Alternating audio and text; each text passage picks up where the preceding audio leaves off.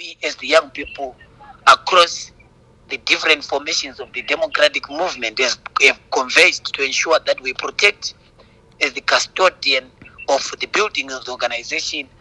We've done so to ensure that there is sanity at Harvest House. You know that a lot of things have been happening in our headquarters, and as the young people, we are the vanguard of the party, and we've ensured that we take the necessary action to ensure that there is no chaos and rapport at Harvest House, therefore leading to the peaceful transition that happened. And we, as members of the Youth Assembly, as per the 2014 constitutional setup. So now, if you're saying that you as youth, you actually did this and there was a smooth transition, what do you mean? What exactly are you talking about? That there were no skirmishes, contrary to some falsehoods that there was skirmishes at Harvest House. We went there, we entered because we are members of the democratic movement.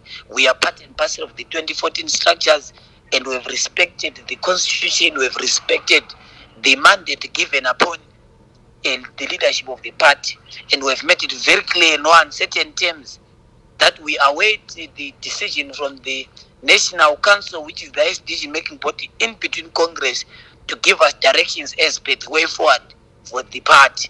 So until then, as the Youth Assembly, as the vanguard of the party, constitutionally mandated to defend the party, we've ensured that we become in charge in Harvest House for its security and everything. But there is definitely normalcy at Harvest House as people are moving in and out freely, despite that there are police and other members of the security forces along Nelson Mandela, Kwame Nkrumah, and George Slundiga. We are very clear.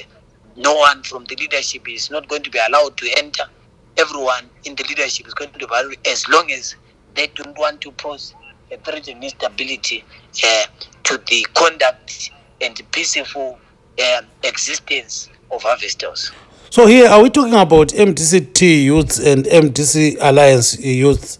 What exactly is going on? As long as you were in the structures of 2014, whether you are now in the MDC Alliance or an MDC-T, there's consensus within the rank and file of young people that we must execute our mandate. And that's why you see us here.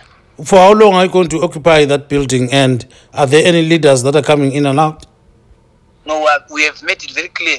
We await direction from the National Council, which is going to give the party direction. Until then, we are going to ensure that we keep Harvest House safe.